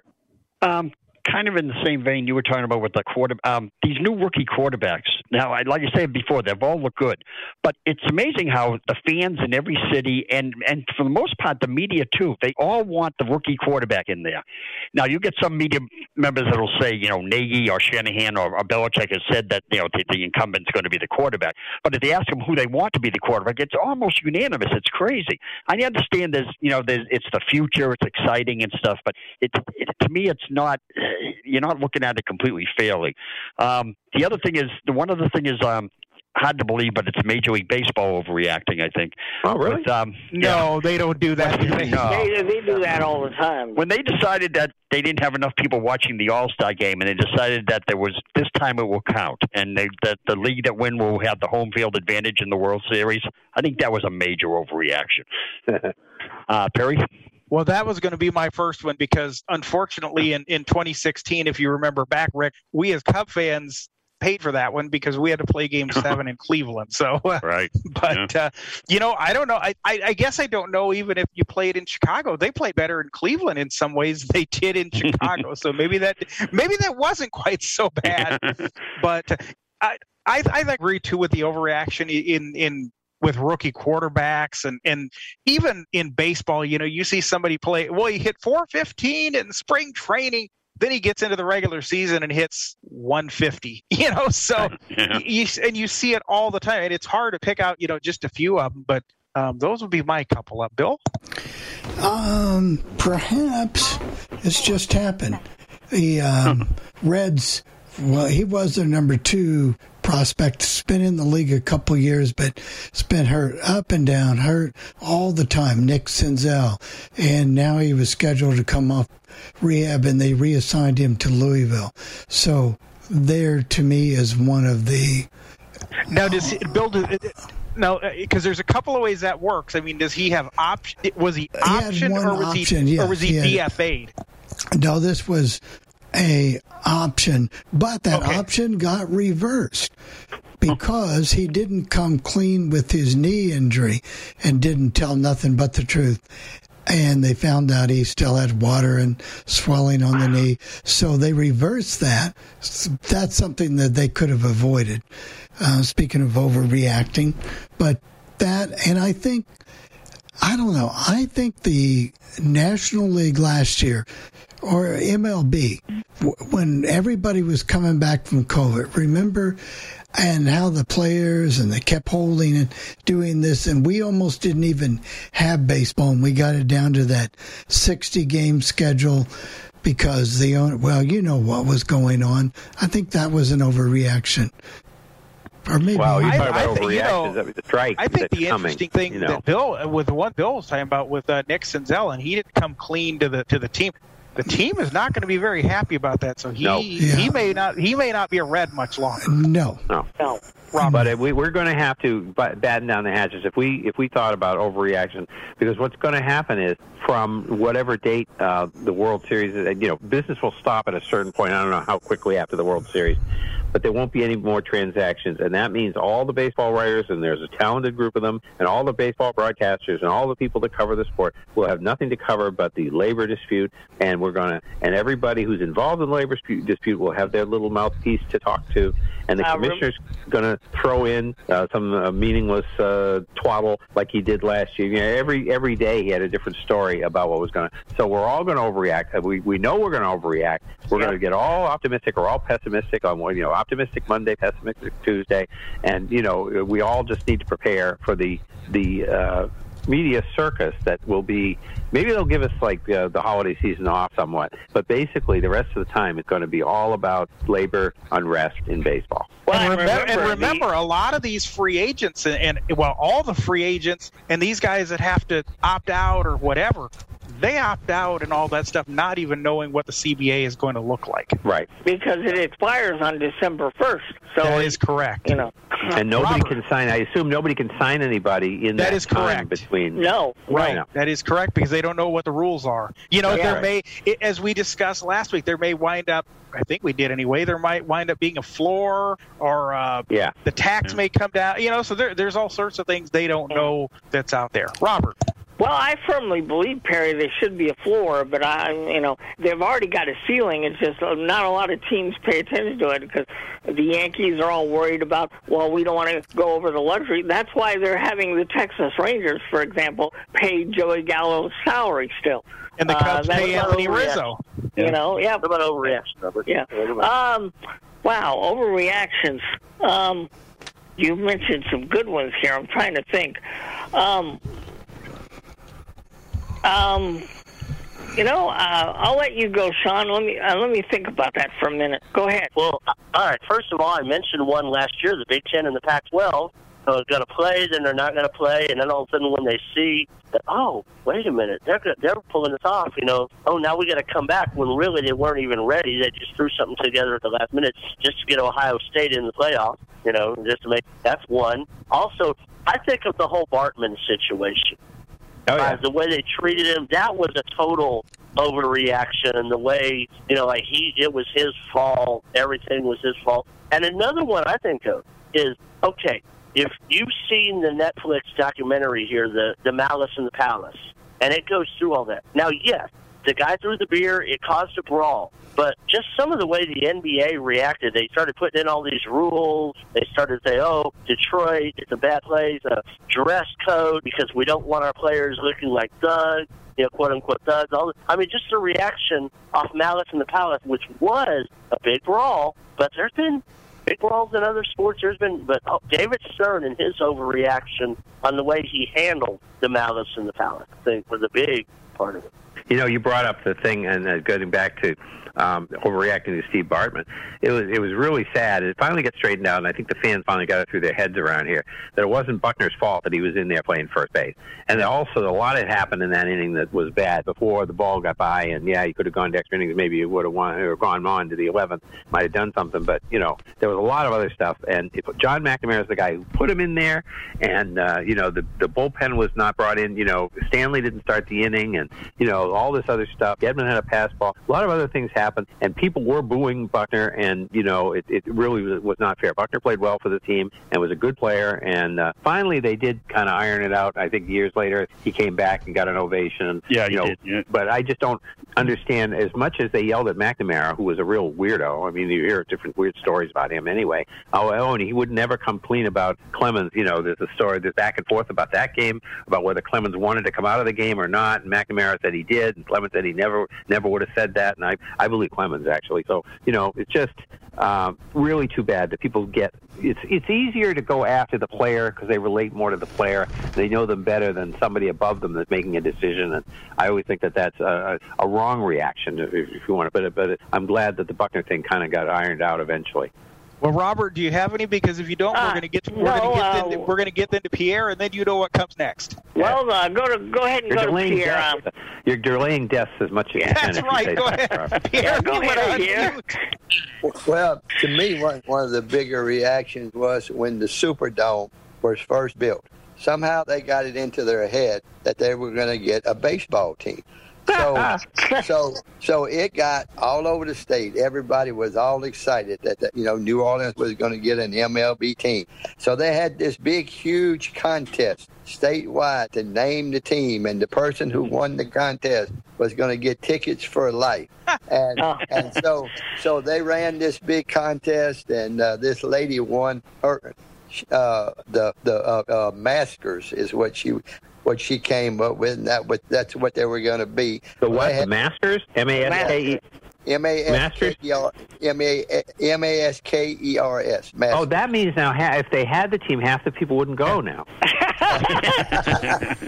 But now, Pierre, the problem with that is, I mean, look back at it now. They were talking about trying to get a major league team. They couldn't even keep a AAA team. Right, and so they had the big contest, and they had the lady on TV and presented her with her lifetime tickets and all this, and nothing ever happened. Why did she name them the Maskers? This is long before masks became what they are today. What was going on? The Mardi Gras, maybe? Mardi Gras. Yeah. Mardi Gras. Now, they played, it was very strange. The Red Sox and Yankees played a couple exhibition games there in 1994. Yeah. And I forget, they said, I know if you ask Joe Castiglione now, he would tell you it's one of the weirder places that they ever saw a game. I forget, they had a lot of weird, like Tampa Bay, it was like a strange stadium to play a ball game in. I know that. Well, you had that woman in the seats. Yeah. Now, last night, Pierre, the Cubs actually won a game. Did you listen to the game last night? No. So they won, and you didn't listen. Yeah, but I got to suffer through 20 losses to hear one. But see, I guess that's the reason I listened. I didn't have football last night. Huh? Yeah, the Saints were on. That's the reason I didn't listen. Oh, that's right. Yeah. Who do you think, Pierre, is going to win that quarterback job in New Orleans? Oh, I don't think Taysom Hill's got a chance to get it after last night. No, Winston played well last night. Yeah. Okay. And so, by the way, the Bears are saying, apparently, I heard this on the sports, that, what's his name? The rookie's going to start on Fields is going to start, and then Dalton's going to start the regular season. They've already announced that. So, yeah. Anyway. Okay, is it time for death? Yep. All right, we got a few here. Tommy Curtis, 69 years old, UCLA point guard, started in UCLA 71 through 74, the championship teams of 72 and 73, and from Tallahassee in Florida, one of the first black students in Leon High School in Tallahassee, and the first black player on his high school basketball team. and Player of the Year in '69 in Florida. And they retired as number 33 in 2015 at the high school. Learned transcendental meditation from Bill Walton, and he was also involved with the Christian Athlete. So he's in good shape. Either way, he's doing fine now. 7th rounder for Buffalo Braves, but he didn't make the team. And then he went. He was a banker in California, and then he worked for the Department of Commerce in Florida after that. So Leonard Thompson, 69 years old, Detroit Lions wide receiver, 75 through 86, played for the Lions a long time. Started 82 of 175 games, 4,682 yards. I don't know how many. I think he had 35 rushing touchdowns, 3 rushing touchdowns and 35 receiving touchdowns. When he left, tied for first with 35 touchdowns, and he's now tied for 4th and 10th in games played with the Lions. So quite a long career for him. Bill Freehan, I should say, 79 years old. It's funny, you say names like Sheehan, but I know it was pronounced Freehan. It's funny because there was some ad for something, reckon somebody mispronounced it all the time. Remember that? Yeah. Say Freehan, I don't remember why. 79 years old. He played for the Tigers in '61. Then he went to the minors in '62. Played for the Lions from Tigers, I should say, 63 through 76. 4 games in '61, and then, as I say, so he played 1,774 games. He had 262, 1,591 hits, 200 home runs, and 758 RBIs. Of course, won the World Series in '68. 11 All-Star games, 64 through 73. That's what I mean. He dominated that part of the late '60s, early '70s before Munson and Fisk came along, and 75, and 5 Gold Gloves. And he led in fielding percentage for a catcher, 65, 66, 70, 73, and then he was the 6th in the AL catchers in AL history for hit by pitch ball, and with 114. And he played at Michigan in baseball, and I've got it over here. He hit 585 in 1961, which is why the Tigers did bring him up at the tail end of the season just to see this guy.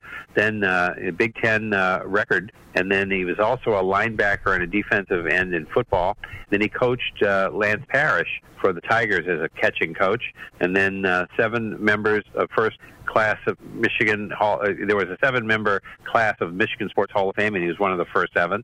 And let's see, he did color for the Seattle Mariners in '79 and '80, and for the Tigers in '84 and '85. And then Michigan head baseball coach '89 through '95, and then Detroit catching instructor from '02 to '04. And before retiring, it was discovered that he had Alzheimer's disease, and he came in 2nd for the MVP voting in '68 behind Denny McLain, and he averaged 143 games per year, so he's a very durable catcher. Solly Drake, 90 years old, 65 games for the Cubs in '56, and then 9 for the Dodgers in '59, and 67 for the Phillies in '59, and 100. So a total of 141 games, 232, 66 hits, 2 home runs, 18 RBIs. He had. Let's see. He played 55 games in center field, 22 in left field, and 12 in right field. His younger brother, Sammy Drake, was in Chicago, played for the Cubs and the Mets from '60 through '62, and they were the first black brother combination to play in MLB. And he was later a passer in L.A. So there you go. That reminds you of the old trivia question. What's the biggest home run hitting brother combination? Hank and Tommy Aaron. Tommy hit 1. Okay. Ben Wayne, B. Wayne Hughes, 87 years old. He was the founder of Public Storage in 1972. Then he started his racing career owning horses from '72. He retired from his business in '02. He had been in Southern California, moved to Lexington, Kentucky at that time, so he can concentrate on the horses. And Authentic won the 2020 Kentucky Derby and the Breeders' Cup that year, and I guess he had some other successful horses. And let's see. He died at Spendthrift Farm in Lexington, Kentucky. So I guess he wasn't confident in his pricing of horses, calling it a Spendthrift Farm. Lloyd Reese, 73 years old, linebacker for UCLA, 67 through 69. then undrafted in 70. Then he played for Montreal in 70 and Toronto in 71. But then he went to Toronto, but he didn't end up playing. Then he became an assistant coach for UCLA, 71 through 73, assistant at Georgia Tech, 74, strength and conditioning for the Lions, 75 through 77, then same for the 49ers in 78, linebackers and special teams coach for Minnesota, 79 through 83, defensive coordinator for the Vikings, 84, linebackers coach, 85, linebacker for Houston, 86 through 89, Houston Oilers, then executive assistant for the GM, 90 through 94, and then GM for Houston and Tennessee. Of course, they moved, the Oilers became the Titans, 94 through 06, then 01 through 06, director of football operations. Then after conflict with Fisher, I can't think of his first name. Jeff Fisher and Bud Adams. He resigned, and then he was an ESPN NFL Live participant from 09 through 12, and then let's see, and then he apparently died of cancer. So another tangential connection to the Houston Oilers that we chronicle here almost every week. Rod Gilbert, 80 years old, born in Montreal, played for the Rangers from 61 through 78. Mr. Ranger, he was called, in 1965 games, 1,065 games, 406 goals, 615 assists for 1,021 points, 79 playoff games, 34, 33, and 67 for that. Career goals, he's leading the Rangers with career goals, points, and most games by a forward for the Rangers. And then he was an all-star at 64, 65, 67, 69, 70, 72, 75, and 77. Hall of Fame in 1982. His number 7 was retired by the Rangers. First ever on number retired by the Rangers, October 14th of 79. They didn't waste any time. And then, let's see, and I guess that's it for him. Then we have Ramo Stott, 87 years old, NASCAR and USAC driver, and ARCA, A-R-C-A, from 70 and 71. USAC second, he finished second in their standings at 73, 76 and 77, and first in 75, third in 74 for NASCAR. It was a part-time, 35 races in 10 years for NASCAR, between 67 and 77, 17 top 10 finishes and 1 pole, and he died of cancer. Then we have Cameron Burrell. He committed suicide, and he was only 26 years old. He was a track star at the University of Houston. He was the son of Leroy Burrell, who was and the godson of Carl Lewis, and Burrell won the father won the gold in '92 and in the 4x100 meters, and he came in 5th in the individual for 100 meters, and then the father is now the head track coach at Houston, so it had to be sad for him. His son was not there anymore, but still, obviously sad, but certainly tougher when you're, obviously close to being the head track coach, and he went to school there. And then finally, an unexplained death at this point, Jimmy Hayes, 31 years old, from Dorchester here, part of Boston.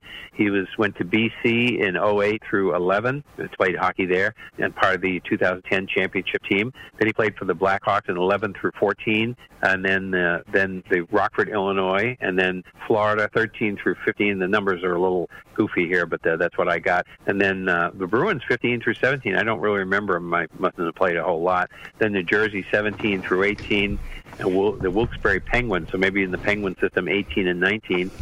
His younger brother is Kevin, also played at BC, and in the Rangers and Flyers now.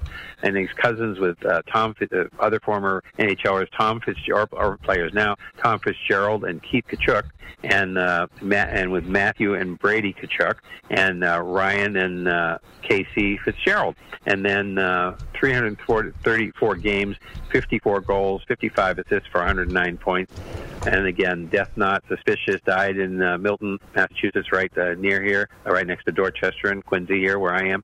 He died last Sunday, and a wife and a 2-year-old and a 3-month-old is who he left behind. Unfortunately, I think you're going to hear that had something to do with substance. Okay. I heard somebody saying that they're waiting for toxicology reports, and that somebody had come out and said that they thought he had been sober for a year now. So. Then. Yeah, and 2-year-old, 3-month-old, and 4 siblings and his parents. So it's a sad situation just this past Sunday. So there you go. That's it. Sean, if you hit the wrap pretty quickly, we're going to be under 2 hours this week. Oh, amazing. Yeah, we're almost like a baseball game from the old days now, you know? That's right. By the way, we were. By the way, it's 3-1 in the 7th, Seattle, so there you go. Okay. All right, folks. Well, once again, if you want to listen to this, or if you're coming in at this time and you forgot and you can't listen early, remember you can download the podcast, legendoldies.com, or type in Sports Lounge Live in your podcatcher, or tell your smart speaker to play Sports Lounge Live from Apple Podcasts. And if you have trouble getting it to play it from Apple Podcasts, you can also, I think you can say Sports Lounge Live from TuneIn. I've tried it both ways. It works. Also, if you want to listen on the phone, 773-572-3006, option number 9. Come on back. We'll have cut down week at the NFL. As the last preseason, we'll get you warmed up for college football, some baseball, pennant races getting right to September.